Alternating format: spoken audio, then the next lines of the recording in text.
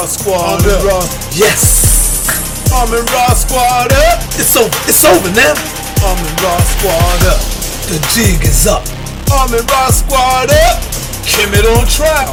Armin Raw Squad up. What the fuck? Armin Raw Squad up. Wait a minute. You hear that? Listen. Oh shit. It's Armin Raw Squad coming in the building. God Killer!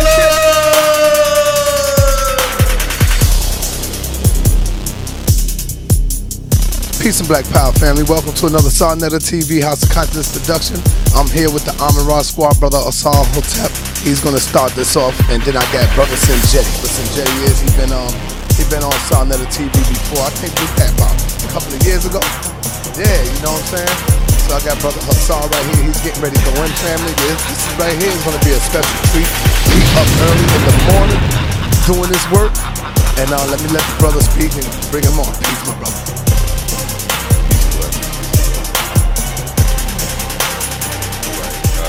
Well, for those who do not know me, I'm brother Asar Hotep with the Madhu Andela Institute for the Advancement of Science and Culture.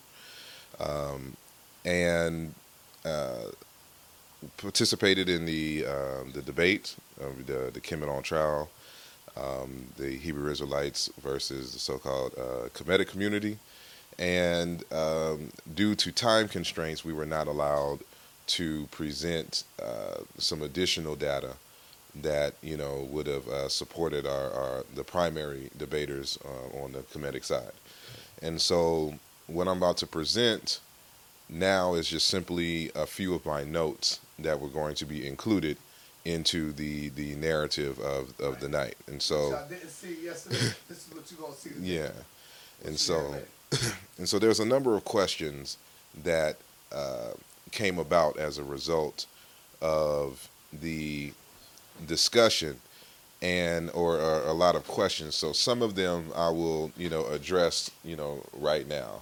And then our brother Sinjetti will address some others, and then brother Uncle probably come in a little later and address some other things. So, going here again, these are my full presentation. These are just my notes. We're going to tackle some of these questions, and so one of the first things I want to pull out was this word here in the ancient Egyptian language. It is Kim or Khimu, and it's those who don't know or those who do not know Egypt, and therefore the Egyptian enemies or Egyptians' foes. And part of why they were called, Khimu is because they were constantly attacked but don't know the substance, don't know the essence of the culture of the ancient Egyptians. And so a lot of misconceptions and things arose out of their ignorance. And so this is a word for ignorance. And so this is what I would consider at the present state of the Hebrew Israelite community. I call them Hamites. So they want to say that, the Africans are the Hamites. So I call them the Hamites, which means those who don't know, the ignorant ones of Egypt. And so we're going to see that fundamentally the issues that we have with the Hebrew Israelite community is because they don't know Egypt. And so this will give them a firm foundation. And so one of the questions that kept coming up throughout the night was this charge of incest. And so they could never really, conclusively say that there was any incest. But as Brother Polite had been demonstrating all night, is that we have a situation, let's just say for the record, or for argument, that there was incest in ancient Egypt. What we would have simply is an issue of the pot calling the kettle black, because we see this prominently in the biblical text with no charge against the particular patriarchs as it regards their incest. And so Polite bring out one example, but I wanted to bring out this one. And so let me see. Yeah. Okay. Oh, that's the point. Okay. Well, this is another thing I wanted to bring out beforehand, that with the biblical text, one of the arguments that we have against the biblical text is that it's a non-living document, meaning that you can't add or change anything to it. So if you find errors in the text, you can't go back and change and correct it so the new generation will have more accurate information to build off and operate off of. And this makes the Bible very limited because, again, if we come to the consensus, for example, that, slavery is wrong, we shouldn't do slavery, which the Bible condones and gives rules and regulations for slaves. So if we've come to this consensus that slavery is wrong, we can't make an update and say, in the Bible, in the biblical text, that hey, slavery's wrong, we can't move forward, from this point on. So they're stuck in this perpetual loop. And so, you can have daylight without the sun in the biblical text in Genesis. You can have a day without the sun, which is impossible. You can have plants before the sun, according. We know by science that this is not the case nowadays. And so when Revelation says, I warn everyone who hears the words of the prophecy of the scroll. If anyone adds anything to them, God will add to that person the plagues described in this scroll. And if anyone takes words away from the scroll of prophecy, God will take away from that person any share in this tree of life in the holy city, which are described in the scroll. This is one of the revelations. This is in Revelations 22 and 18, 22 and 19. And so same thing in Deuteronomy 4 in the Old Testament. And so it is clear that you can't make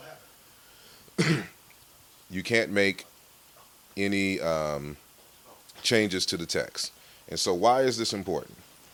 And so now I'm giving an example and deal with the whole incest. So we're familiar with the story of Lot. And so the story of Lot starts in Genesis 19 and 1. And so I'll just read. And there came two angels to Sodom at even, or in the evening. And Lot sat in the gate of Sodom. And Lot, seeing them, rose up to meet them. And he bowed himself with his face toward the ground. And he said, Behold now, my lords, turn in, I pray you, into your servant's house, and tarry all night, and wash your feet, and ye shall rise up early, and go on your ways. And they said, Nay, but we will abide in the street all night. And he pressed upon them greatly, and they turned unto him, and entered into his house. And he made them a feast, and did bake unleavened bread, and they did eat. So in other words, two angels came. It's like, hey, stay with us. I'll hook you up for the night. You ain't got to worry about nothing. We got food. I'll take care of y'all. Chill out here. So this is what Lot is saying. So now, but before they lay down, everybody in the house, the men of the city, keep this in mind, the men of the city, even the men of Sodom, compassed the house round, both old and young, all the people from every quarter. So every man, both young and old, surrounded the house. And they called unto Lot and said unto him, Where are the men which came into thee this night? Bring them out unto us, that we may know them.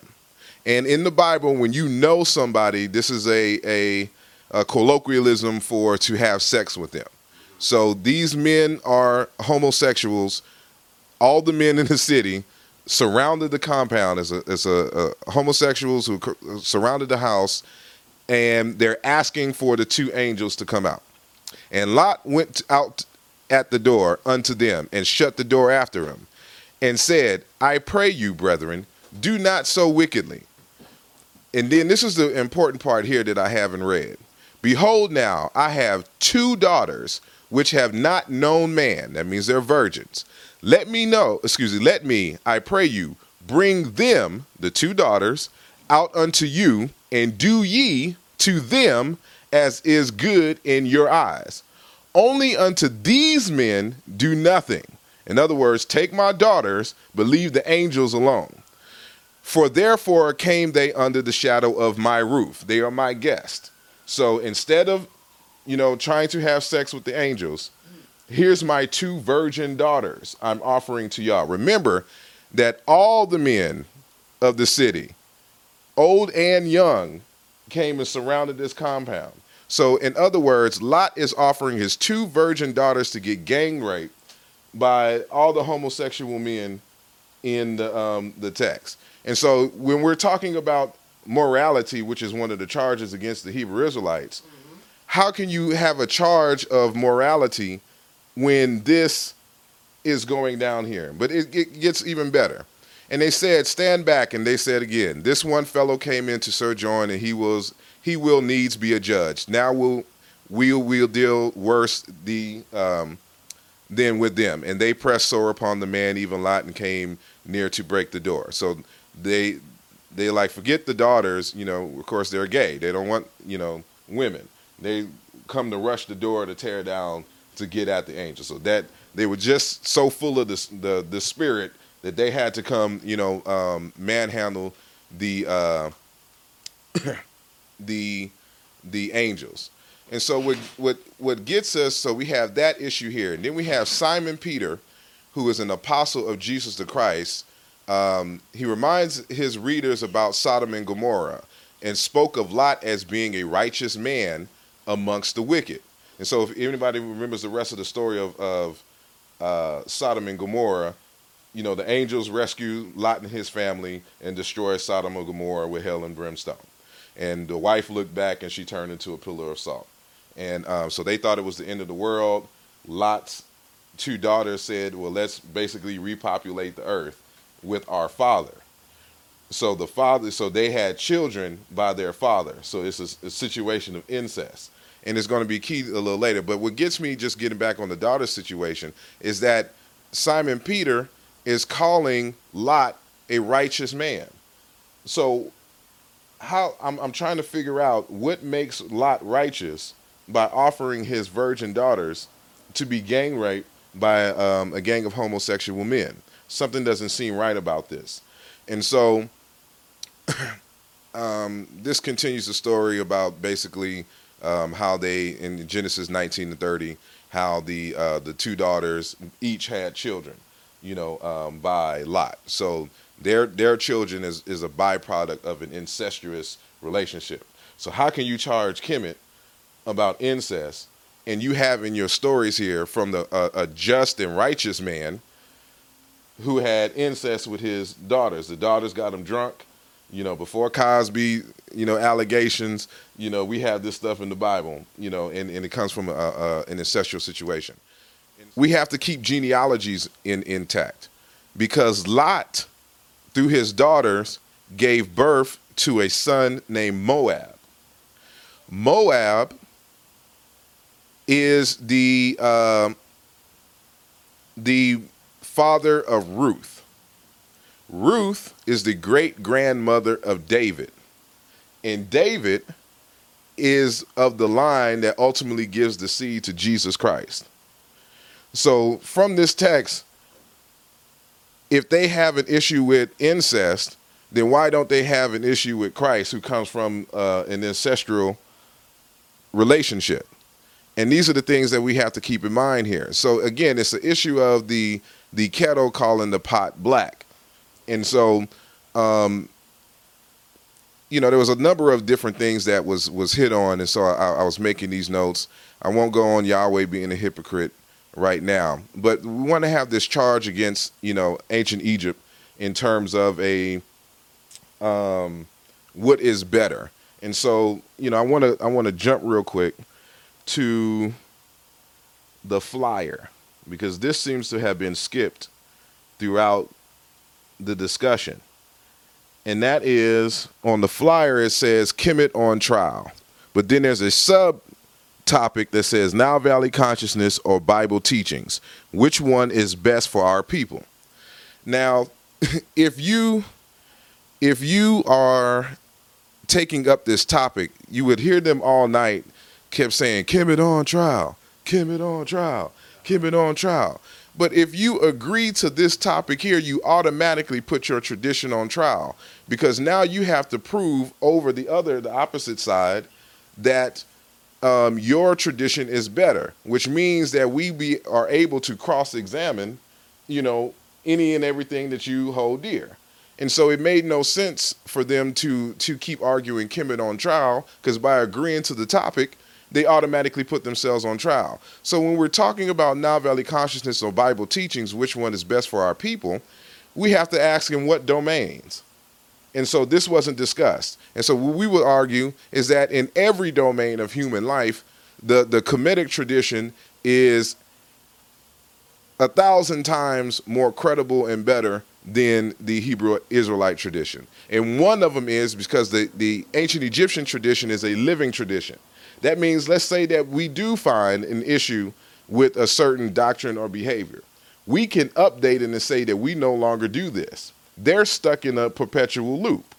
And so because you're stuck in a perpetual loop, you can never advance. And so your tradition is dead, and you'll always be in a particular rut, for instance, that we would think is all right to offer our virgin daughters, for example, to be raped, gang raped by the townsmen. And so, these are the kinds of issues that we need to particularly address. And so there was something last night that I wanted to, get into as it regards to the education of Kemet. And so, if the Hebrew Israelite education system, for example, was to be followed, because this is one of the domains of life. So if the Bible teaching is better than Kemet, then it should be known that the Hebrew Israelite education system, for example, is better than Kemet's. But when we look into the ancient records, for example, we don't find this. And so here's an ancient Egyptian text of an individual by the name of Wenamun, who was a priest of Amen. And he was sent to Lebanon, which is in Phoenicia. And he's interacting with a Phoenician king. And the Phoenician king is going to reveal something real quick. And so here's the dialogue. It says, and this is the Meta-Neter transliteration. So when you go to this papyrus, this number here, 120, you go to these lines, you'll see these transliteration. I had the hieroglyphs here, but it's too small to to really read. So here's the hieroglyphs, and here's the text. So it says, true, Amen found all countries. The god Amen founded all countries in the world. He found them, but he found the country of Egypt, where indeed you come from, you being Wenamun. So this is the Phoenician king talking right now. Where indeed you come from, before all others. So the country of Egypt, was founded by Amen before all others. So Egypt, according to them, would be the oldest, country or state. And it was from there, Egypt, that perfection spread. And this is a key word. It says, and it was from there, Egypt, that perfection spread to reach this place where I am, Phoenicia. Egypt being the source from where perfection and education spread. It was also from there that education spread to reach this place where I am. So all that they know in Phoenicia, according to the Phoenician prince or king, is coming from ancient Egypt. So even in the ancient days, those in the area, which is supposed to be Palestine, Syria, and all that, they gave deference to Egypt. So how can you, argue that the Hebrew tradition is hands over foot or whatnot for over ancient Egypt, when the people in that area was giving deference to ancient Egypt? We have Plato, who in his laws, there's about 8 or 9 books of the laws, he's having a dialogue with an individual, the Athenian and Cleinias. These two are having a dialogue, and so he's supposed to be the Athenian. And here they're giving deference to the ancient Egyptian education system. And so, in subject matters, for example, in gymnastics, dance, music, singing, child's games, whose social importance is obvious, Cleinias asked the Athenian, and that's supposed to be 1A, what suitable principle were to be found and applied to the children in our country? In other words, who in the world has something that we can utilize to teach our children? To which the Athenian replies, to achieve such a goal, is there anyone among us who has a better method than that of the Egyptians? So even amongst the Greeks, they recognized and gave deference in terms of education, that the Egyptians were the best in the world at this. And so if we're going to adopt anybody's educational system, we need to adopt the ancient Egyptians. This is in the records. And so this is where you can find it. This is the source. And so we got Aristotle. Aristotle lets us know in his on meteorology. Moreover, Egypt was the cradle of the mathematical arts. So anybody, talking about they have some high science and math and things of this nature, the people back in the day was letting you know where the mathematical arts came from. Nobody gives any deference to Hebrew Israelites nowhere on the planet, at this time.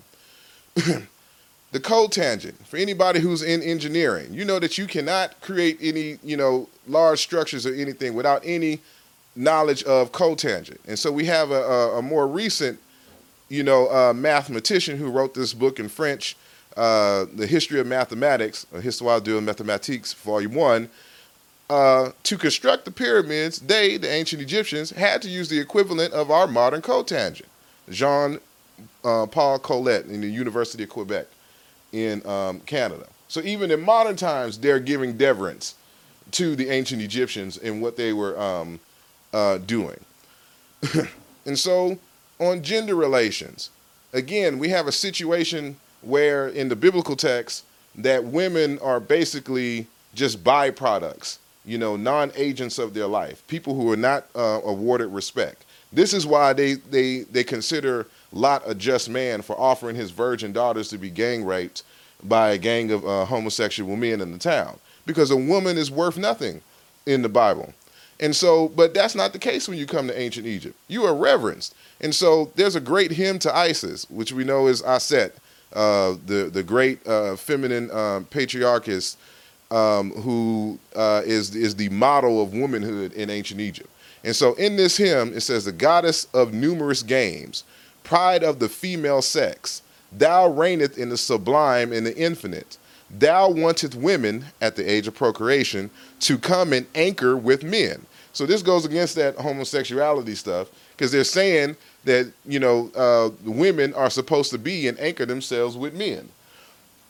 To come and anchor with men. It is thee, the mistress of the earth, thou maketh the power of women equal to that of men.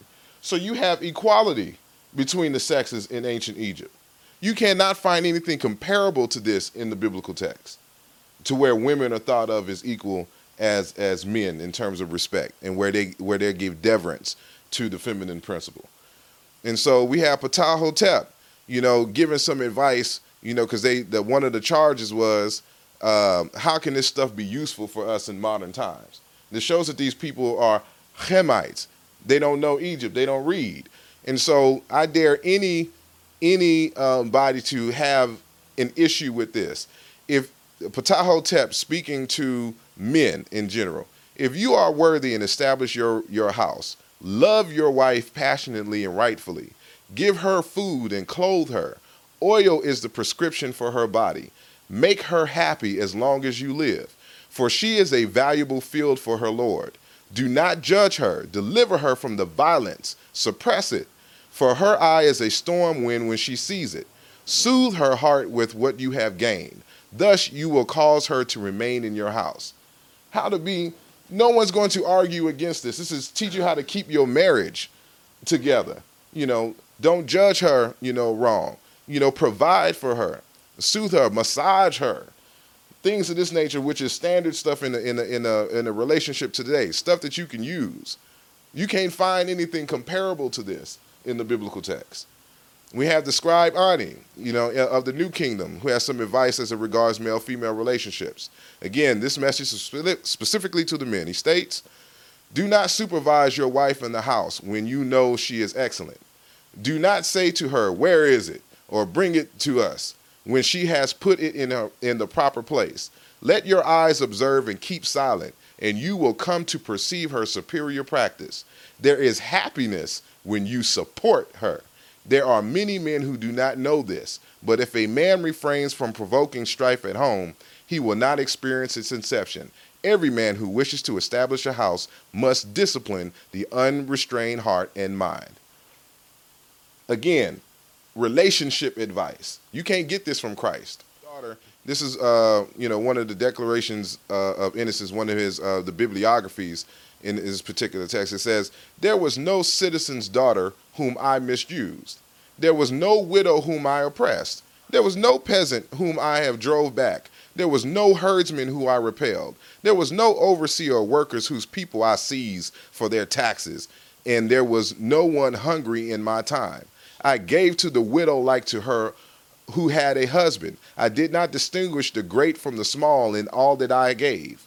So no matter who it was, regardless to what your social status, this is what I did.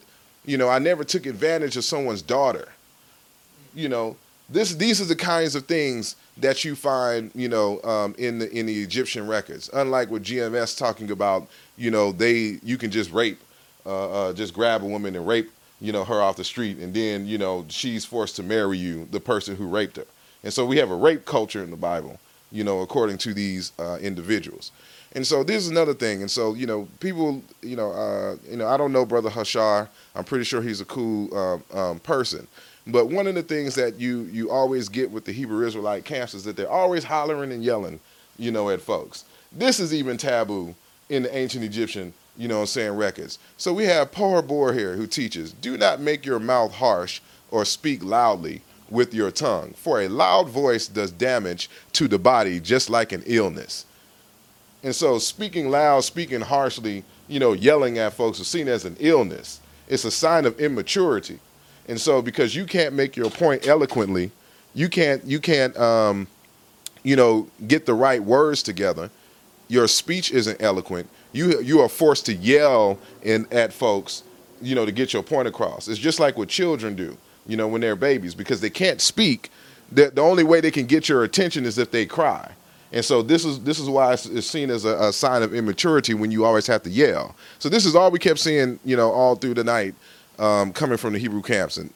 And so, another declaration of innocence. A Ramesside priest of Amen named Bakan Kansu, in his declaration of virtues, goes on to outline first his conduct in the temple and afterwards his ethical consideration of others. Thus he states, I did not do isfet or evil in this house. I did not raise my voice or command in his presence. We have, again, just more evidence that raising your voice is a sign of immaturity and disrespect, and it's something that we don't do. And so other declarations, this is from the Papyrus of Ani, Declarations of Innocence B. I have not been ill-tempered. I have not been hot-tempered. I have not quarreled with others. I have not been aggressive. I have not misrepresented my nature. I have not been of loud voice. So again, we have here, I have not been of loud voice. And so this talking over people, this disrespect, this is something that is not tolerated in ancient Egyptian culture, because we believe that everybody should be treated with respect. And that, we assume that you're an intelligent person and you don't have to fall victim to emotionalism. And so, part of that reason is because we see the God in everybody. And so here's a particular text that, reinforces this, where it says, I know the God that dwells in man, and knowing him, I know this from that, therefore right and wrong, and perform the task accordingly. Because I see you and I know the God that is in you, I do not treat you, or mistreat you anyway, because that's disrespecting God himself. And so I don't have to raise my voice and yell at individuals because, this is against, culture that does not foster good human relations. And so even in medicine, you have Homer, the Greek. He says, for the fertile soil of Kemet is the most rich in herbs, many of which are wholesome in solution, though many are poisonous. And in the medical knowledge, the Comatians leaves the rest of the world behind. He is the true son of Paeon the healer. Again, ancient records giving deference, saying out of anybody who's talking about medicine, the ancient Egyptians are surpass everyone in the rest of the world. And so I won't get on the ethics of life. Was another thing in terms of the education, why it's so thorough. Again, Plato in the Laws, Book 7, he says, it is much more damaging, on the contrary, to have learned a lot and to know a lot without method. Method is the basis of all scholarship and scientific inquiry. And he said it is much more damaging, on the contrary, to have learned a lot and to know a lot without method. And this is what I kept seeing last night. They can reference a lot of work, but they have no methodology. They have no no science, no, understanding of what they read. And this is why they kept getting chopped down, because they have no method. That's not the ancient Egyptian way. Ancient Egyptians, for example, they named their papyrus. This is the Rhind Mathematical Papyrus. This is the title of the papyrus. The right method, Tep Heseb. This is the word here for right method of investigating nature to know all that exists, all mysteries and all things secret. For that purpose, this papyrus roll was copied. This is the word Tep Heseb. This is the scientific method. And so Plato is one who studied in ancient Egypt and got to know about method. So when we're talking, there's a reason why all of these ancient cultures are giving deference to the ancient Egyptians, because they have a method, a scientific approach to the study of nature. They just don't put two random stuff together and think that they know something. And so there was another charge in the Hebrew Israelite debate, and this is again dealing with the incest and brothers and sisters.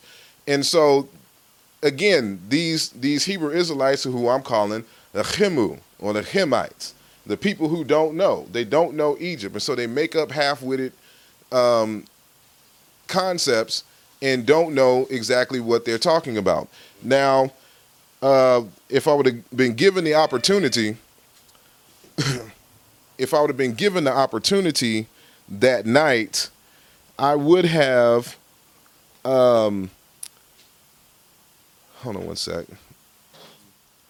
All throughout the night, they kept throwing this concept of incest. So we dealt with incest in the Bible earlier. And so Polite gave an explanation as it regards to the nature of the brother and sister. But I want to give something that's a little bit more expansive. And so what I want to do is show, for instance, I'm going to knock two birds out with one stone. And so you can put the camera. I mean, this text here is by Dr. Kipkoech Sambu.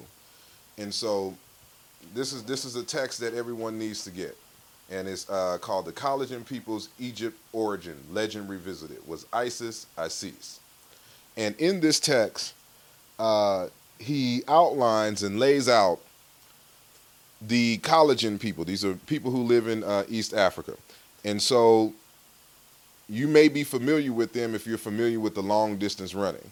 And so for those people in Kenya, because the Collagen people are, and probably the Hutu, the Tutsis are the ones who usually win all the time. And so those are those long distance runners. They come from a pastoralist, a nomadic background.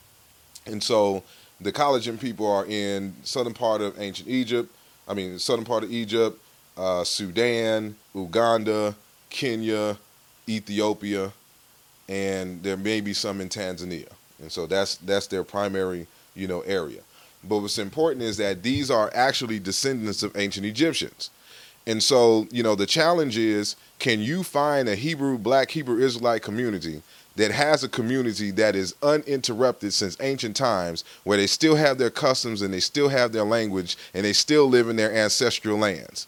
You can't find this. And so when Hashar brought up the brother, the African-American brother who lives in Israel, it was for show, but it didn't mean anything, because these are African Americans who came and lived over there. It's no different than us moving to France and saying, we got communities in France. But do you have communities, ancient Hebrew communities that live in the same area, still speak their language and still have their customs, that has an unbroken chain, to their ancient traditions? We have individuals just like this, whole communities that live in several different African states. And so this out-trumps, anything that they can possibly talk about in terms of their recent migrations. But in this particular text, I won't read all of this, but in this particular text, and you can read this will be for the record, so you have the page and page number of this. He talks about how the Collagen individuals, the Collagen people, have how they do their concept of Ma'at. And this is the word Ma'at here. This is actually in their language. And Ma'at is also a word dealing with family. It's a torch that is passed on from generation to generation. But not only that, in African societies, you have what we call age grade systems. So let's just assume, for example, that everyone in this room here is, yeah. Let's assume that everyone here. We live right now, so Okay. we're gonna be zoning in on this shit. All right. Okay, so let's assume that everyone in this room here is of the same age grade in the Collagen and Ancient Egyptian Society. If we all get initiated at the same time, we belong to the same Ma'at. This is what you're dealing with, Ma'at. And so when you're talking about the ethical obligations to your Ma'at or Ma'at, this is what they're talking about here. We have an obligation as brothers to take care and make sure that, everyone's on the up and up. But you also have women that are initiated. They're initiated separately, but they're all part of the same Ma'at. And so what it says here, it says more remote relations on the paternal side are just Ma'at, who may still be described as Kitupchi. We are brothers, or we are brother and sister, sister and brother, or we are sisters, whichever combination is applicable to the speaker and the persons being spoken about. And so if you marry someone who is from your Ma'at, your age grade, if you are a male, you have married your sister. If they are a woman, you have married your brother. And this is what you find in the ancient Egyptian records in terms of the kings and queens. They weren't marrying their literal brothers and sisters. They from the same age grade, because you can't marry somebody that's in your parents' age grade. And you can't marry somebody that's in your lower age grade because they're considered your sons and daughters. And so you marry your brother or sister, the people that is in your age grade. And so the age grades range from 5 to 7 years. So that's the age range. No, it's actually about 7 to 15 years.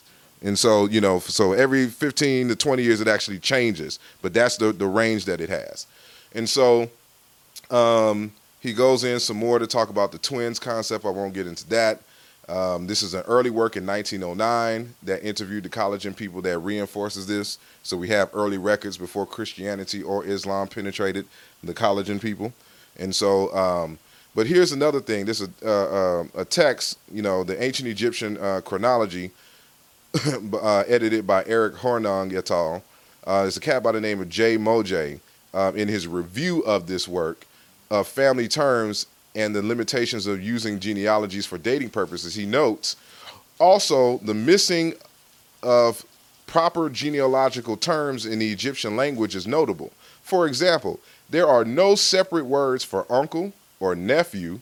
So for simplification, sin, which is the word commonly used for brother, can mean brother, uncle, or nephew. But even a good friend can be called sin. And so this term is hard to say because, how they're using it, because it can mean brother, uncle, or nephew. But it can also, a good friend could be simply called brother. It's no different than what we do as African Americans in the modern time. And so, that's my brother over there, or is he a brother? These are stuff that was stressed. But we have, anthropologists, linguists, and all of this saying the same thing. And so this was in the Journal of Archaeology of Egypt, 2008. And so, Marcel Griole, talking about the Dogon, talks about the same concept in amongst the Dogon individuals. So we have extra African issues there. Support there. I won't go through that. I'll just, for the record, so you can see it. How do you gonna get past that, though? You can get past that. Understand? That's the importance of understanding African culture, man. Exactly. And so y'all missed most of the what was happening before, but I just wanted to answer some of, what's his name, Brother Divine? Yes. And so I'll deal with Nasi first, because Brother Nasi made a claim that the word Medu was not used as a phrase together in the language, that you couldn't find it anywhere. And so immediately I knew that was false. And so I went here to the Egyptian language thesaurus. It's a French website, but everything is written in German because it's drawing from the Germanic Wörterbuch Ehrman Grappall Waterbush dictionaries. And so what's good about this site is that you can do a search, that's what this word lamenta is, for a term or a phrase, and it will tell you not only, where to find it in the dictionary, but also where to find them in the papyruses, in the papyri, or steles, or wherever it's located in ancient Egypt. So we have 31 attestations of the word Medu Neter, which is in the red here that we see. And so not only that, they give the transliterations of the phraseology around the term in which you searched, and the German translation, here on the right. So we see from here, I can't see from this distance, but I could just look, in the Saqqara text of Unis, you see this word Medu Neter, here in the phrase. So we have in the Berlin papyrus and the Amherst papyrus right here, Medu Neter. All of these different Amherst papyrus here, Medu Neter, Medu Neter, Medu Neter, as a phrase. So you can go into these texts, if you can find the primary, look at it, look into this area where it's located, and see the word and phrase Medu Neter in the hieroglyphs. So where Nazi got that from, I have no idea. This is why I'm calling the Hebrews Hamites, those who don't know Egypt. And so, they're ignorant of Egypt, and they keep making these aren't even rookie mistakes. These is, before a rookie, before you even get to rookie stage. And then, Brother Divine said that you can't read the determinatives in terms of their being silent. And so this is a particular text. And so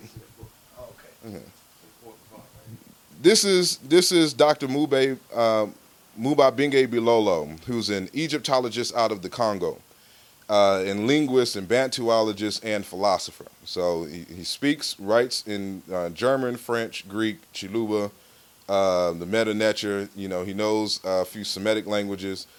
He's a real polyglot, and when he's examining the ancient Egyptian hieroglyphs, he's reading I don't know if you can see, this, for example, the Medu Neter, the determinatives, and when he does, they're complete words in his language. So one of the theses of Dr. Muba Binghe Bilolo is that the Medu Neter language is kin to his language, his native language, Chiluba Bantu in Central Africa.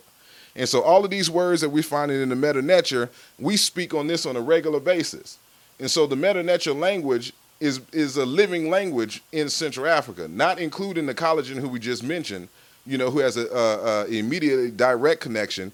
But in here, these are phrases. So I'm giving you the book. I'm giving you, for example, page 128, 129. And so because they aren't students of the Medu Neter, they aren't students of Egyptology, and they're still stuck on works from the 70s on back, they aren't on this new scholarship and can't refute anything to that nature. And so it's interesting. So we already hit up, for example, the collagen people.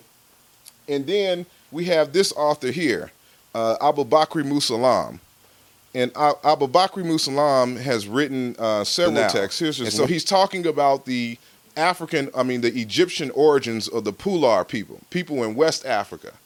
And in this text, in the back of the text, it's a work written in French. Muba Binghe Bilolo's works are in French, and this author's works are in French. So you have to be able to read and understand French to get at it.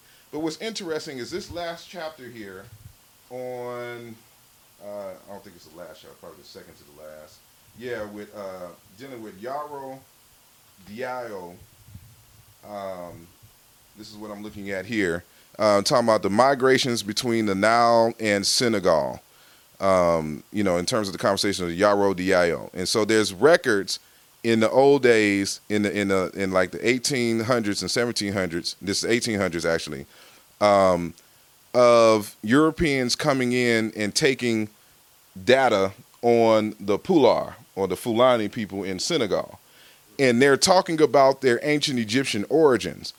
And when they started examining their conversation concerning their origins in Egypt, what's unique about this is that they were naming pharaohs who they were under. And so when you look at the language, and Abba Bukri Musalam is an Egyptologist and also a linguist, and he's looking at the languages and how they're pronouncing it, and everything lines up. We can actually find these actual pharaohs, from the time in which they moved out of ancient Egypt. And this was more during the time of the Greek and Roman period that they moved out into West Africa. And we find stories like this all of the time. And so, some of these Fulani people ended up in America and are African Americans. And so it's not surprising that you would see, for instance, somebody's DNA like Brother Unks, which he showed in the presentation, that his DNA goes all the way to East Africa. My DNA goes all the way to East Africa, but in Southeast in East Africa. And so, when they're talking about, who are these communities that exist, or who are these people that are the ancient Egyptians in West and South and Central Africa, we can say that. We can say, for example, who they are. And this is why they won't take any DNA test, because they can't prove DNA-wise that they are Hebrew Israelites. And so... Hey, man. Hey, feel good, yo, to be the king of New York, man. You know what I mean? Smash Rockwell's. Think about what Professor James Small said to you. Hey, man, he was being nice. He was like, yeah, he said the Kemet was on the ropes, and then the Amaral squad came. But I knew it. We ain't even break out the thermonuclear weapons. We ain't do none of that, man. It was on some real quick, yo. Let me add something to that. I don't think Brother Smalls was talking about we was on the ropes in that debate. I think he meant like over the past, a few debates. You know what I'm saying? Because there wasn't no time we was on the ropes in that debate. I'm like, what was he looking at? Yeah. Even Polite segment? Nah, he was just saying. Polite, Polite, hey, I'm going to tell you, yo, Polite need to stop that, putting on that show like that, yo, because he had me hyped. He showed that plane ride. He need to cut, but now y'all know officially what a goddamn scholarship is, man. Now y'all understand the difference, yo. Now they get it. Sword. Because that's why I stressed earlier the issue of method.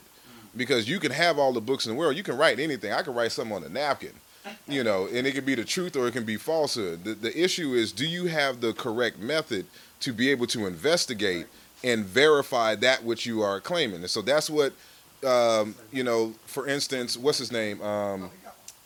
Shaka, was saying about their sources. You'll get the source, but you won't. Can I give a Shaka real quick? Oh yeah, go ahead. Hey, let me just say something that Shaka did that no other scholar has ever done that I've ever witnessed. He showed a connection between Judah and Israel and Kemet without the Bible. People always mention Amenhotep. They always mention all these quotes, but nobody has ever brought out the scholarship showing the Beetle with the Ankhs and showing that they have had stuff in Israel and Judah. All the kings, they were basically vassal kings, and nobody has ever drawn it. Let me say something, Shaka. The debate was over after you left. Trust me. They were trying to recover after. And GOCC, y'all let me down, man. That's all I got to say. All right, without any further ado, I'm going to bring on one of the members from the Amin-Ra squad. He goes by the name of Sinjetti. Brother Sinjetti, what is your take on the debate? And then talk about what you're about to show the people. Okay. All right, peace, everybody. Hotep, Lafayette, shalom to everybody. My take on the debate was, it looked more like personal attacks. When my brother and I walked in, it was on Brother Polite's book, and it was very personal. I didn't really see scholarship. Now, there's an issue. Pardon me. Okay, thank you for that correction, Brother Shakas. What scholarship actually is? What is scholasticism? It's not just about putting words up on the screen and slapping up pictures. What type of research is behind that? What type of studying and financial and time investment goes into what you're discussing, okay? Anybody could just slap some pictures up on the screen, but are you learned in the subject matter? And that's the issue that, we're seeing in the so-called conscious community. okay? And a lot of people are not accountable for the information that they're putting out. So that's very, very problematic. So what you're about to show us? Okay. On the screen, I'm about to show you is we're going to talk about the chronology. It's not going to be a lot of detail, but just a couple of main points so that the audience can really get a better idea. How are we going to look at issues of chronology? Now, Dr. John Henry Clarke, their great ancestor, you know, he teaches us that, you know, history is our time clock, okay? And you have to know your point in time in history. What is your barometer? What is your compass, okay? And it's very important. And again, Brother Sar talked about method, okay? So I'm not going to go deep into method, but for this, I use what's called an Afrocentric approach, okay? Some people may have problems with the term, okay? But again, it's about looking at African phenomenon from the standpoint of Africans themselves. And if you're not doing that, especially when that information is readily available to you, then, you know, there is going to be a huge gap in scholarship. So if we're talking about the cultural practices in regards to sexuality, for example, homosexuality, why are you not looking at it from the Egyptian standpoint, okay? And then you can put what other contemporary people, what is their view of that? But you're judging it from an outside source. What are they saying about the sexuality, okay? And the texts are abundant. And when you look into the languages, you know, as you know, our brother Jonathan demonstrated, okay? Brought the science, yes, scholarship. exactly. And that's what happens when you actually invest time in studying the culture, the language, okay, the customs and the history to understand it from its own standpoint. Okay, so when I say the Afrocentric method, that's what I mean by that. Okay. So let's go here. So this, you know, an overview of the ancient Kemetic or Egyptian chronology. All right, issues and challenges. Just a couple of points. All right, first, hold on, how do we go here? All right, again, Afrocentric perspective definition. This is from Dr. Asante. All right, in regards to theory, it is in the center of any analysis of African phenomena. So again, if we're talking about Kemet or Kemet on trial, then you have to look at Kemet from its African phenomenon, okay? Not from the biblical phenomenon. Otherwise, you're going to come up short.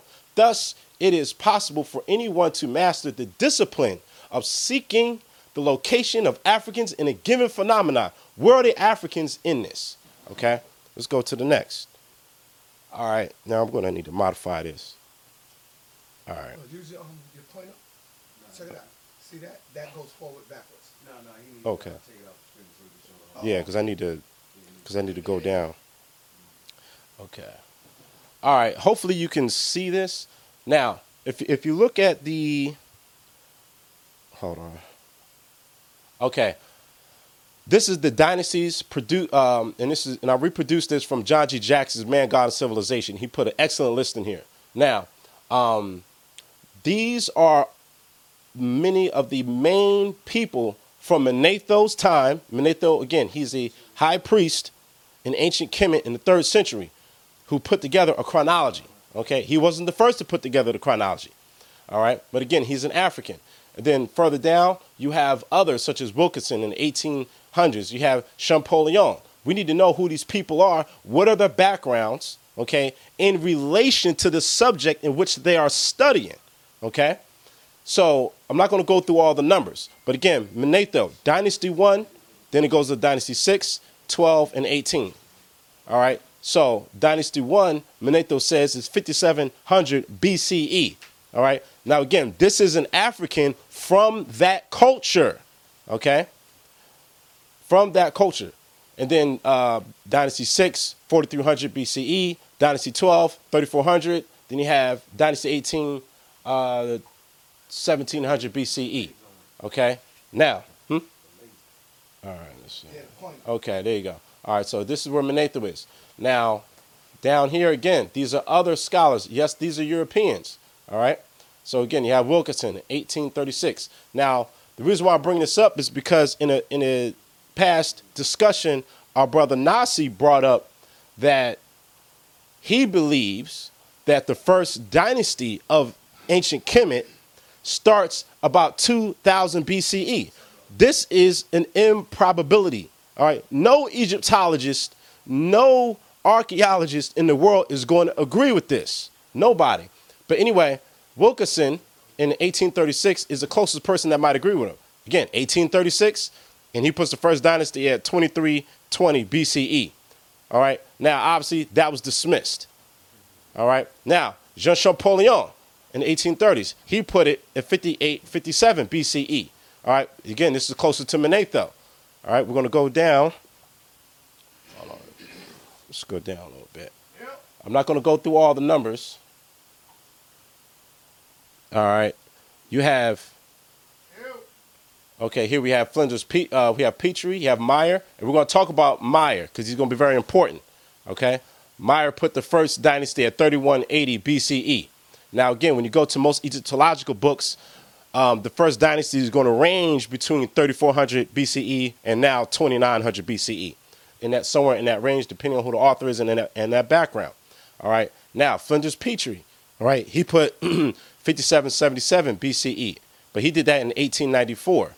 Okay. All right. Of course, later on, he modifies it down here into 4553 BCE. But mind you, Flinders Petrie was an archaeologist, actually. So even though he has different numbers here, he's going to be a little bit more objective than those who have religious and financial incentives to fit their chronologies according to the biblical context, which we'll talk about in a second again. All right. So again, you all know who James Henry Breasted is. Okay. Famous Egyptologist. He puts it at 3400 BCE. All right. Petrie again, he modifies it. You have a man named McNaughton. Okay. In the early 1900s, 1929. He puts it at 5598. Okay.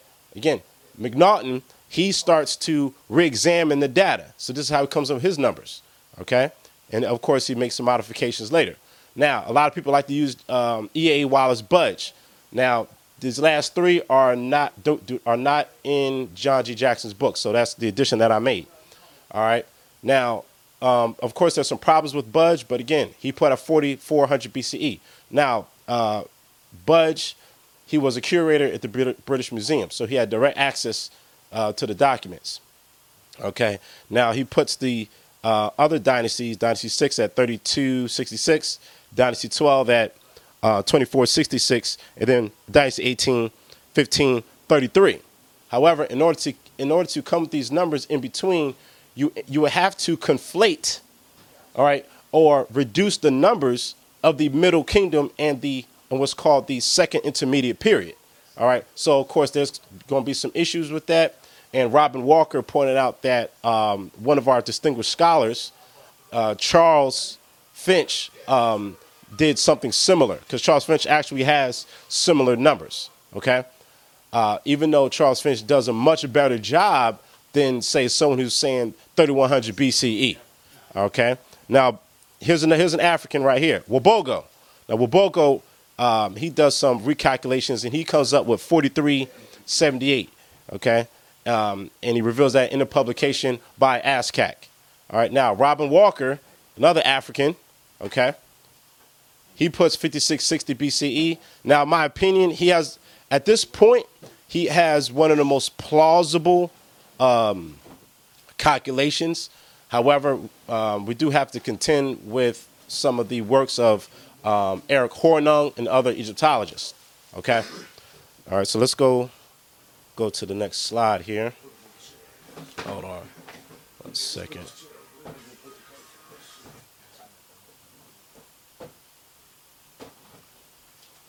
Okay. Are we on? Okay. Well, let me make a comment about that. About the mishaps from yesterday. The way I see it, whatever happens always has a purpose. Okay. That's the law of the universe.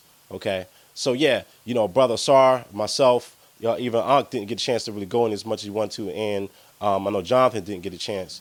But the way I see it is that had we given it, we wouldn't be here right now. Because perhaps the subject matter for which we're dealing with needs a wider audience, okay, and for a more intimate setting, so that we can have clarity of thought. So that's the way I'm seeing it, okay. Ashe. All right. So let's get back into this. All right, hold on. Got it. All right, got it on there. Okay, now, Shekin Diab, that great ancestor scholar, okay, in the African Origin Civilization, page 105 to 106, he says this about the chronology. The official date adopted until now for no special reason wavers between 3100 and 3000. Okay, that would be BC, by the way. In actual fact, the choice of 3100 results from no necessity but that of synchronizing Egyptian and Mesopotamian chronology. Okay, in other words, what he's saying is that they are taking Mesopotamia, okay, which they purport is the mythical home of the Garden of Eden. Okay, so as long as they can synchronize it together, they can validate themselves. Okay, let's keep going. The motivating idea is to succeed in explaining Egypt by Mesopotamian. That is, by Western Asia, the original habitat of Indo-Europeans. Okay?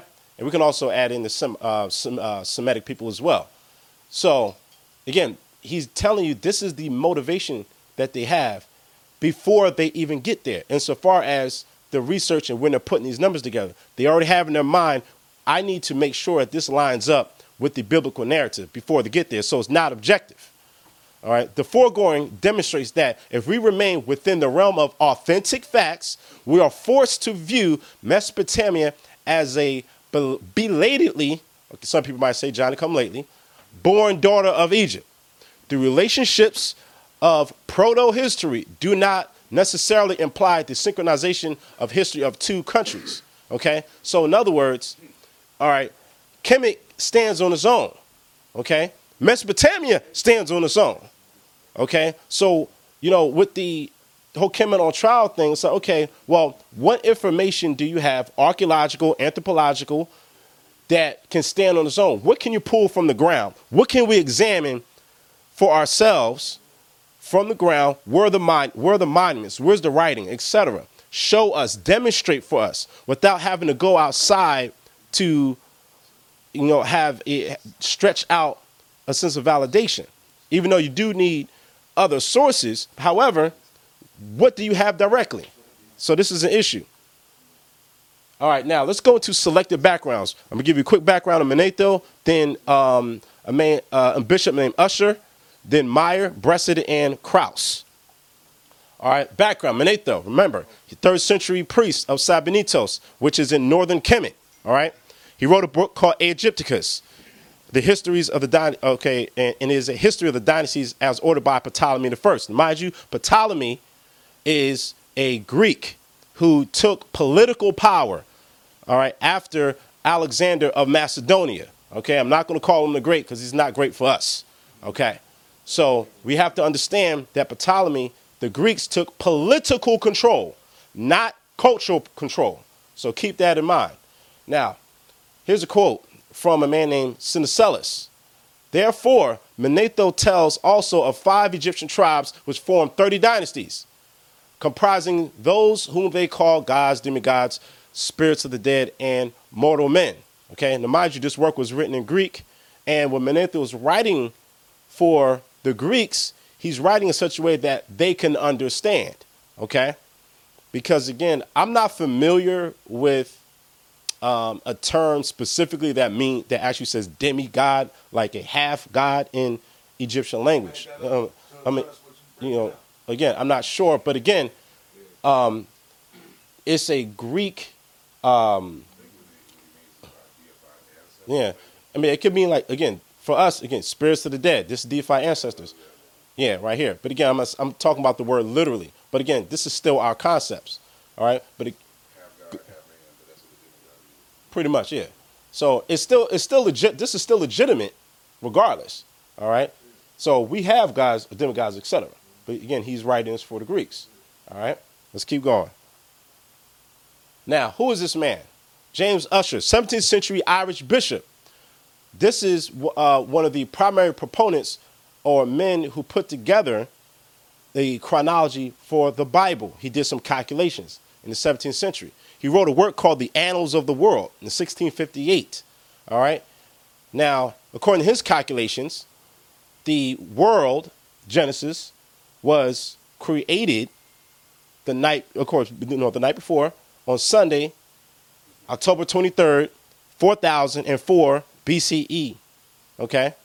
So his chronology goes from that point all the way to 70 AD. Okay? That's very important because, again, this provides us the motivating factor for later Europeans who are biblically centered and they're going into archaeology, anthropology, and Egyptology, and they have things such as this, these paradigms like this, as their motivating factor. Okay? Because remember, Diop tells us that they're trying to synchronize Egyptian history with the history of Mesopotamia. All right? So let's keep going. Let me also make this point. A lot of authors you'll see today who are heavy into Kemet, but they'll write books trying to find, say, Moses in Egypt, these pharaohs, the Hebrew pharaohs, etc. They have this type of motivation behind them because they're trying to synchronize it because, again, they don't have records that can stand on its own. Let's keep moving. Okay. Now, who is this man? All right. In 1887, Professor Edward Meyer of the University of Berlin proposed a first dynasty date of 3180 BCE. Robert Walker put this in his book. Now, this is one of his books here. It was written in German. Okay? Let's keep moving.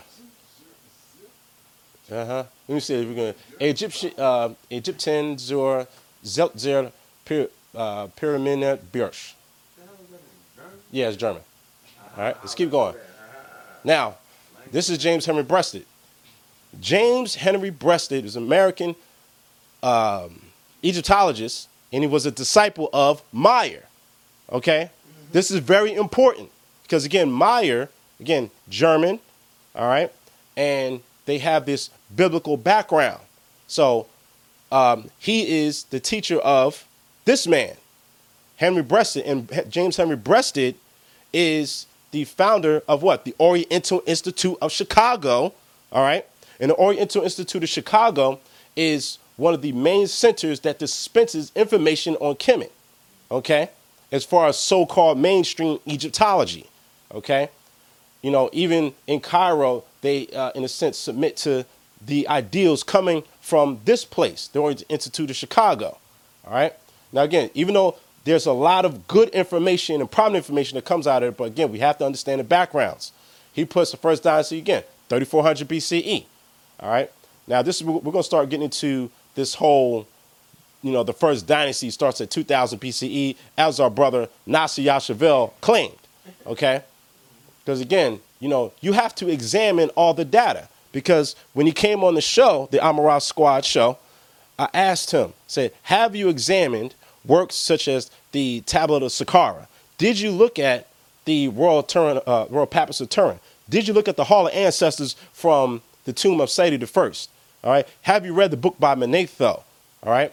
What have you examined that gave you the idea that's 2000 BC? All right. His response was, well, many of the dynasties ran concurrently. We're going to answer that in this right here. All right. Now, again, before we move on, I'm going to make the point that I said, well, if all those dynasties ran together, why is it I can find, let's say, the end of the 12th dynasty, we have a queen, all right? And if I remember right, her name is Sebek Hotep, all right? And then she goes and marries a man from the north, okay, instead of someone directly from the bloodline, okay? And then another dynasty starts after that point. And then the priesthood of Amun, they start their own thing because they disagree with her marrying a man from the north. All right. So why is it that I can find an end point and a starting point? All right. That's a demonstration. All right. Let's go back to this. Now, and this is going to address the dating. The calendar was introduced in the middle of the 43rd century BCE or 4241 BCE. This is the oldest fixed date in history. This is what James Henry Breasted said. Again, this is going to refute this whole 2000 BCE. All right. Let's keep going. All right. Now, this man, Rolf Krauss. Now, this is a book he writes in French. Moïse le Pharaon. In other words, it means Moses the Pharaoh. All right. This is the French edition. In this book is where he's claiming that the Pharaoh Amenmise is Moses. Okay? So I heard that brought up. I'm not sure who brought that up. Polite. Yes. All right. This man, Ralph Krauss, he brings that up in his book here. All right. So again, we have to understand where the sources are. All right. Again, he had a Christian background as well. Okay. Yeah, exactly. So this is where one of the places you can get that from. I'm not sure if they can read French, but again, he writes the book in French. All right, now, R. Krauss also is one of the leading authorities on the chronology of Kemet. Okay. Now, again, I'm not saying that he's necessarily all correct, but again, as far as the latest dating, and he was a contributor in a book edited by Eric Hornung in a book called Ancient Egyptian Chronology. It is? Yes. So he's a contributor. So this is where this comes from. He puts the first dynasty at 2900 BCE. Notice they keep scaling it back. Why are they doing that? Okay. Now, mind you, the first person, as far as the priest, Manetho, put it together. He said 5700 BCE. You know who Napoleon Bonaparte is, right? All right. Now, in the late 1890s, when Napoleon Bonaparte was spreading his empire, all right, he goes into Kemet, right?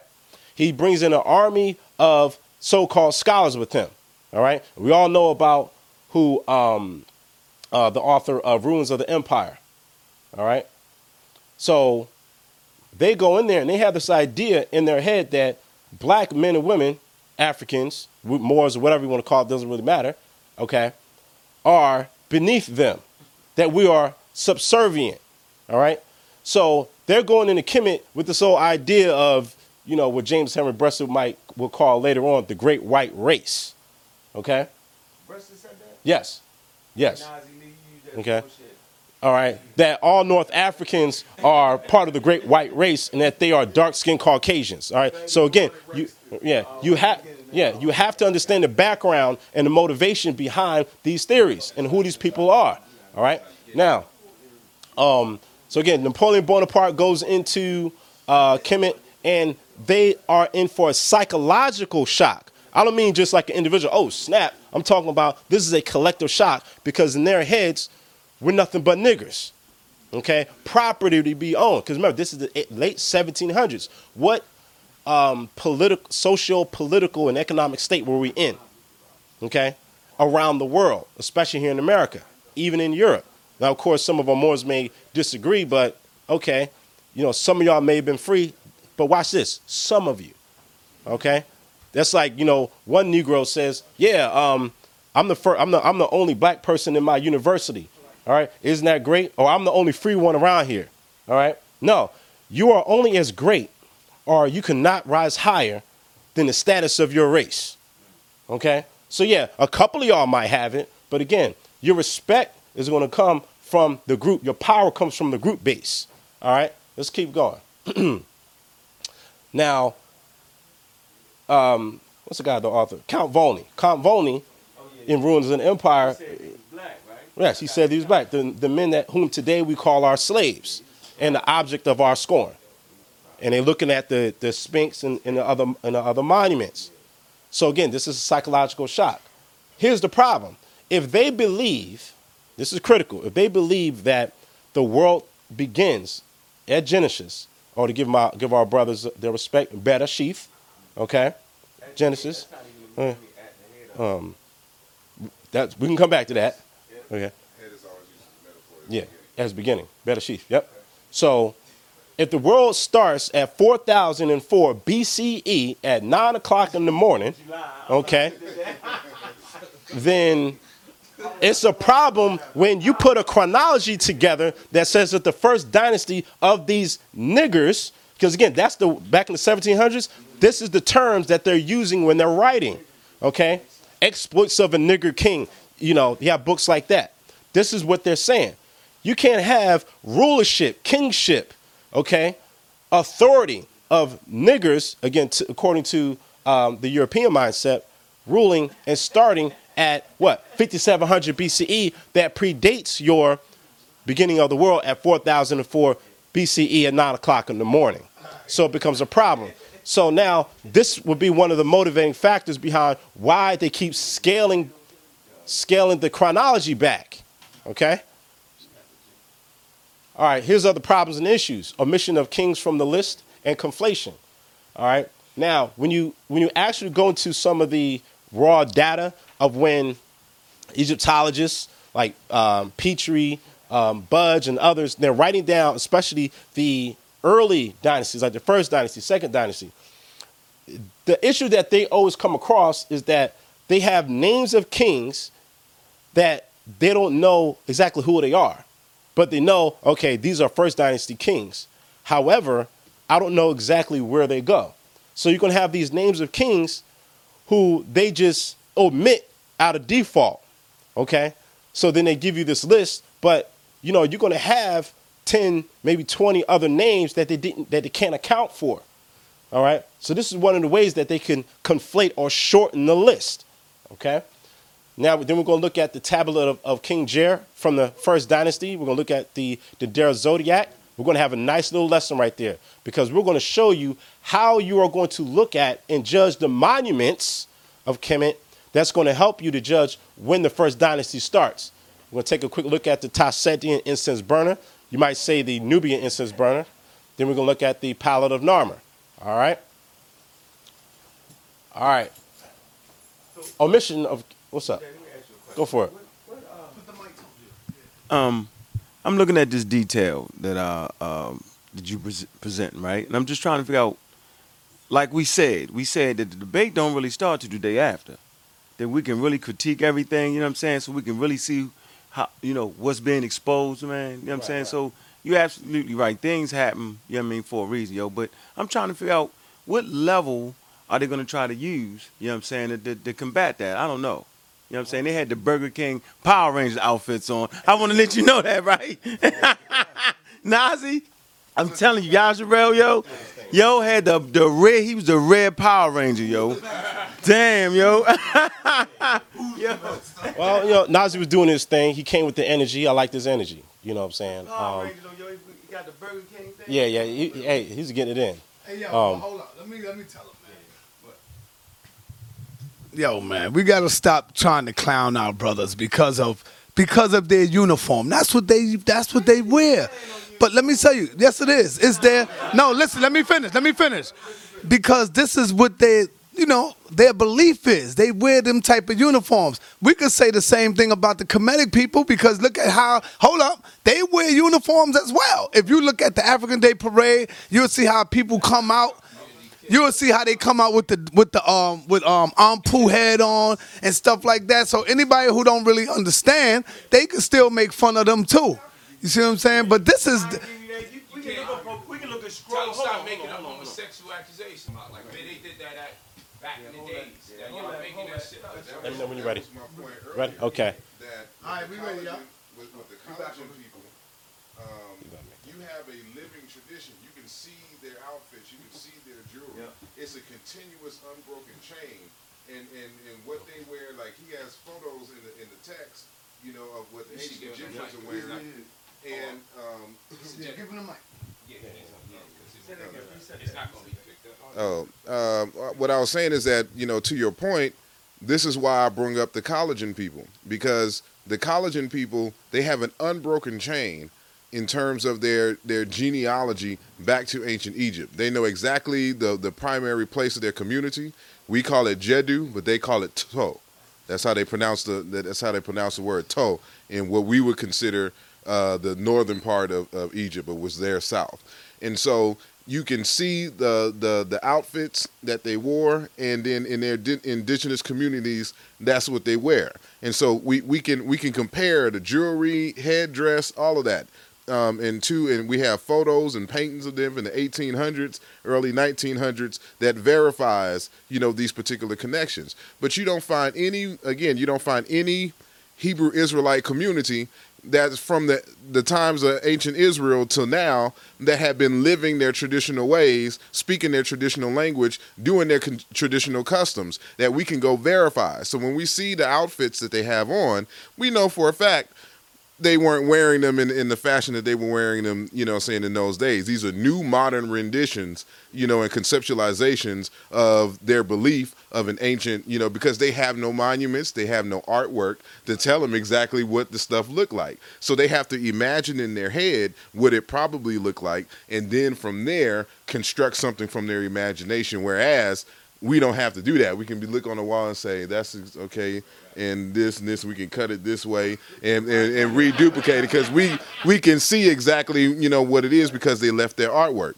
And so, that's just the point I wanted to make. Okay. Are you saying there's no Hebrew Israelite artwork? Because I know you said artwork. No. Yeah, that's definitely a great point. Again, the way I see it, again, if that's the way they want to dress, you know what I'm saying, then that's the way they want to dress. They'll still, our brothers, hey, I mean, hey, I'm not going to call them Power Rangers. I'll let you call them, but, but again, I respect my brothers, you know what I mean? Even though I disagree with the level of scholarship, the brothers came with some energy, strong black men, you know what I'm saying? All right. So look, omission. Okay. Left? 6 minutes, they'll be fresh. Okay. All right. Now, this is about the our discussion with Nashi Ashavel with the simultaneous dynasties. Now, one obvious problem with using the simultaneous dynasty argument to compress the chronology is that it flatly contradicts the research of Herodotus and Manetho. Mind you, Herodotus and Manetho were first-hand witnesses. They actually interacted with the priest and actually consulted them, all right, and asking them questions, all right. And Manetho himself was a priest. Two are our most important ancient authorities. According to Herodotus, quote, "Thus far I have spoken on the authority of the Egyptians and their priests. They declare that from their first king to this last mentioned monarch, the priest of Vulcan, i.e. Ptah, all right, was a period of 341 generations. Such, at least, they say, was the number both of their kings and of their high priests during this interval." In other words, for every king you have, you're going to have a high priest, okay? In the New Kingdom, as they say, in 1800, in 18th dynasty, 19th dynasty, they'll call it, say, the first priest of Amun, or first prophet of Amun. That's the name of that office, okay? And you have to be trained for it, all right? Now, this is not simultaneous. This comes from the Hall of Ancestors in the Temple of Seti, the first 19th dynasty. All right, this here is Seti, the king, 19th dynasty, showing, and again, you see his hand right here. So he's showing his son, Usamat Rasa Tepara Ramesu Mary Amun, all right, or Ramses II. All right, showing him these are your ancestors. Okay, this is not simultaneous. This is primary documentation. All right. So where are you getting this simultaneous, claim from? Did you examine the documents themselves? That's the question. Okay. Hold on. Next, here's a closer up so that we can see. All right. Inside the circle, you see the chinois, which means to encircle. It's not a cartouche. All right. Cartouche is French for carton. Okay. Talk about the word chinois. Oh, yeah, I was saying. Yeah. Yeah. Oh, okay. And you're saying that the shinny. Yeah. Yeah, it's paranym. It's a word for king. Right. So you encircle it here. And again. King. Boom. King. Yes, exactly. So again, this is not simultaneous. Did any of you examine this? And you have to do that. Even if you're a Hebrew, that's okay. Still do accurate information. Because again, we're all black folks. To my brothers, this is still your history. This is your history too. Now again, you may use the biblical narrative and say, the Egyptians are evil or whatever, but mind you, this is still black history. Do not allow people with who do not have our best interest at heart have the final word in our history. Okay?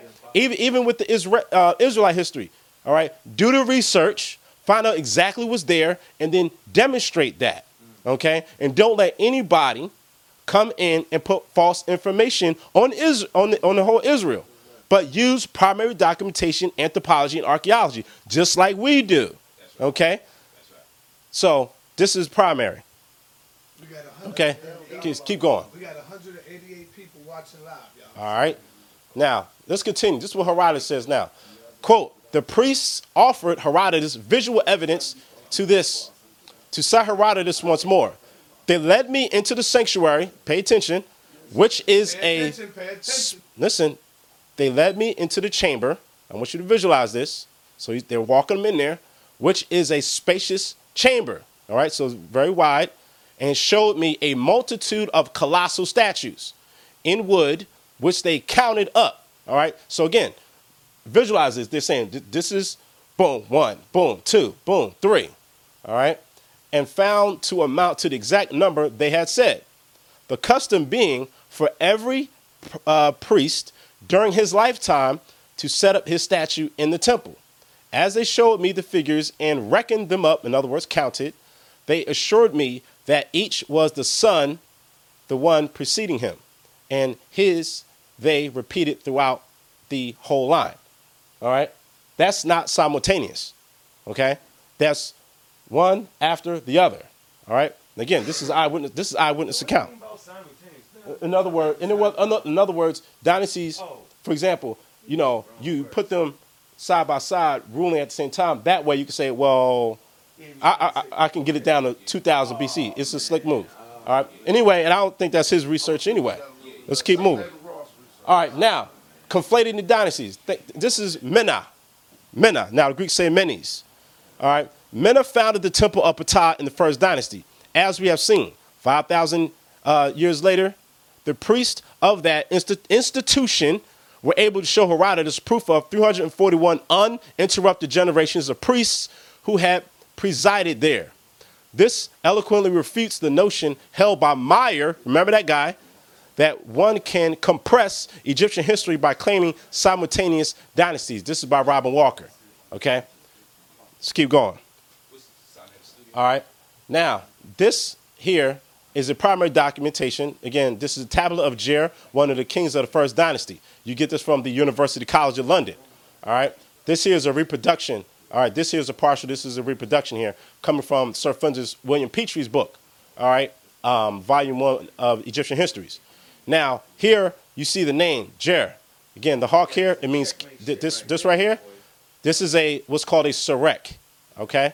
Now, it's a hieroglyphic model of a temple. Now, the word Serek, all right, it means king because you find it in modern Hausa as Sereki. All right, they speak this right now. Sereki, and it means king. So essentially, you're saying King Jer. All right, you can go up here as Jer, King Jer. All right. In fact, this temple hieroglyphic rendition you can find in Saqqara, right next to the step pyramid. So if you type in Saqqara, step pyramid, look at the temples right next to it, it's going to look exactly like this. All right. Now, I want to put your attention to this right here.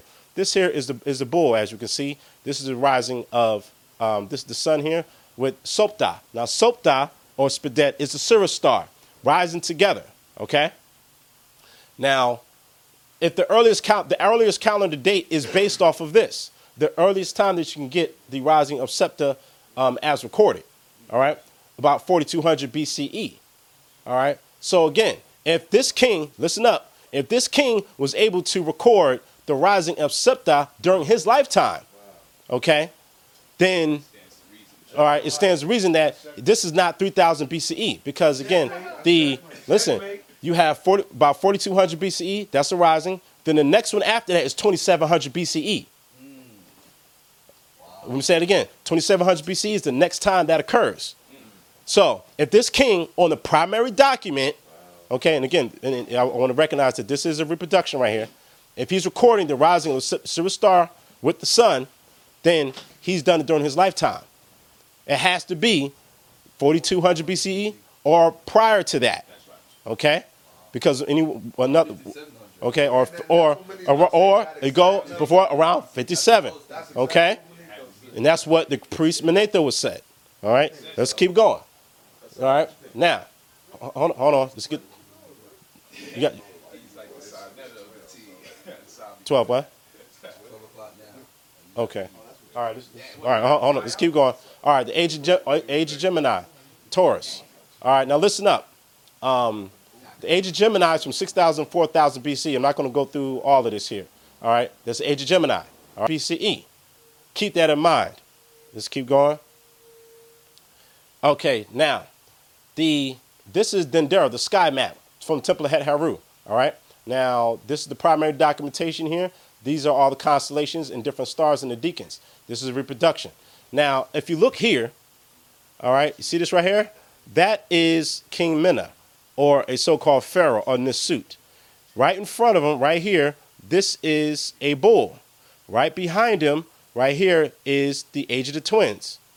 Age of the Twins, Age of the Bull. Look where he's situated. So we're looking at primary documents on the monuments so you can learn how to look at it.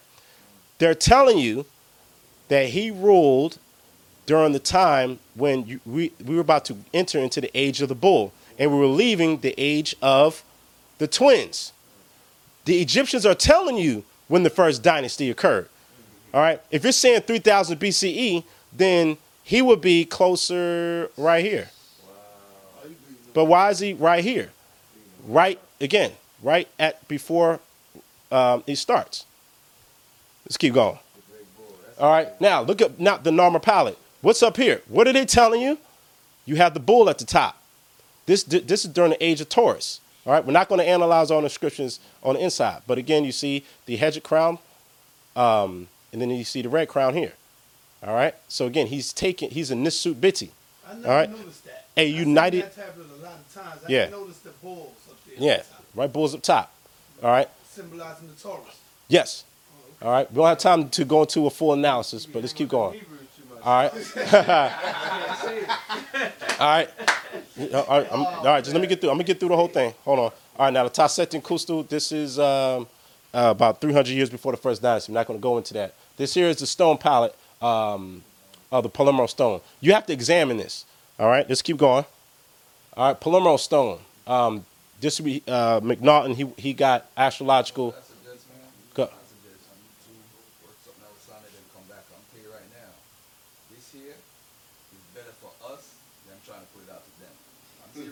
Yeah. Yeah. They got a book that hypnotizes us. You understand what I'm saying? They still under hypnosis. Yeah, hey, but that's all right. But let me get through this. All right, let me get through this. Now, listen, you have to examine. If you're going to, all right, listen. If you're going to make claims about the chronology, you have to examine these types of documents in detail. Again, this is the term papyrus. You have to examine this. Let's keep going. All right, now these are some other points that I was ready for yesterday. This is from the Declarations of Innocence. This is the Papyrus of Meherpri. Now, Meherpri was a Nubian prince under Amenhotep II of the 18th dynasty. He says here, I have not lain with man. This is direct, says, okay, let's keep going. All right, this is on the oneness of God. I'm not going to read the whole thing. You know the biblical references here. Him to a ton, O soul, God without equal, self-made, you fashion your body, created, uncreated. Now, mind you, created, uncreated is, the Greeks later on say the unmoved mover later on. All right, let's keep going. Maker of every land, creator whatsoever. Let's keep going. All right, you have it in the Quran. All right, this on the side here we have from Muhammad. All right, then we have, how many are there things that you made? They're hidden from the face. Oh, you one God. We already have that. Let's keep going. These are. I'm not going to read them all, so y'all can read them later. This is about the soul god on the papyrus of Ani. Okay, I took that picture myself of the papyrus. Okay, now the what? No. I have a facsimile. So I just took that with my own camera. Yeah.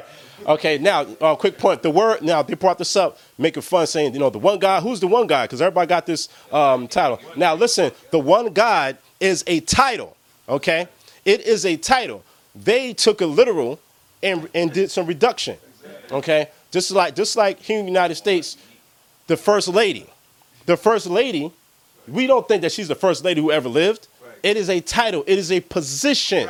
Okay? So when you say the God, the one God, this is a title. Okay? Let's keep going. All right? All right, so here's on morals and ethics. They were saying that, hey, where are y'all morals and ethics at? All right, here you go. Libate for your mother and father who are resting in the valley. That's from the instructions of Ani. Keep going. Serve your father and mother that they may go and that you may go and prosper. That's from Ankh Shashank. This predates Exodus 20. Honor your mother and your father. Let's keep going. All right. These are words for to teach. I'm not going to go into it. The installation of the Vizier Rekmire from his tomb in Waset. They say thieves. Do not judge unfairly. God arbors partiality. All right. Let's skip down. Regard one you know like the one you don't know. All right. In other words, treat everybody equal. This is equality. All right. One near you like the one far from you. All right. Let's keep going. Do not enter the house of anyone until he admits you and greets you. Do not snoop around the house. They give you instructions on what to do here. This is from the instructions of Ani.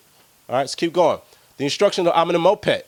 He says this, beginning of the teaching for life, the instructions for well-being. Every rule for relations with elders, for conduct towards magistrates, knowing how to answer one who speaks, to reply to one who sends a message, so as to direct him on the path of life, to make him prosper upon earth, to let his heart enter its shrine, steering clear of evil, to save him from the mouth of strangers, to let him be praised in the mouth of the people, made by the overseer of the fields, experienced in his office. This is the title, by the way. Let's keep going. Better is a bushel given to you by God than 5,000 for wrongdoing. That's chapter 6. Do not sever your heart from your tongue. In other words, what's in your heart should be, the same as what's in your mind and what comes out your mouth. Of course, we're all guilty of, not having that at some point in time. Okay, let's keep going. Let's keep going. But it's out. Exactly. Right. All right. Do not enter your belly to everyone. All right, and thus destroy respect to you. Broadcast not your words to others, nor join with one who bears his heart. Okay, better is one whose speech is in his belly than he who tells it to his cause. In other words, just because you feel a certain way doesn't mean you got to blurt it out. Let's keep going. Do not pounce on a widow when you find her in the fields. All right, don't take it you don't see her with a man, so don't go run after her. Do not refuse your oil jar to a stranger. Or doesn't that sound like Abraham when the angel came down? He said, hey, break the bread, he's a stranger, etc. God prefers him who honors the poor to him and who worships the wealthy. That's chapter 28. Do not revile one older than you. In other words, respect your elders. Okay, is that it? Yep. Peace and Black Power family. Sarnetta Studios bringing it to you live. I hope you enjoyed Brother Asar Hotep and Brother Sinjedi, the young scholars, the young walk. You know what I'm talking about. Well, anyway, family, we're going to head right in there. Continuation with part 2. For Brother Jonathan, the God Killer, that's right, the Black Atheist, and Brother Polite. Stay tuned. I'm coming right at you with part 2. Peace and Black Power, family.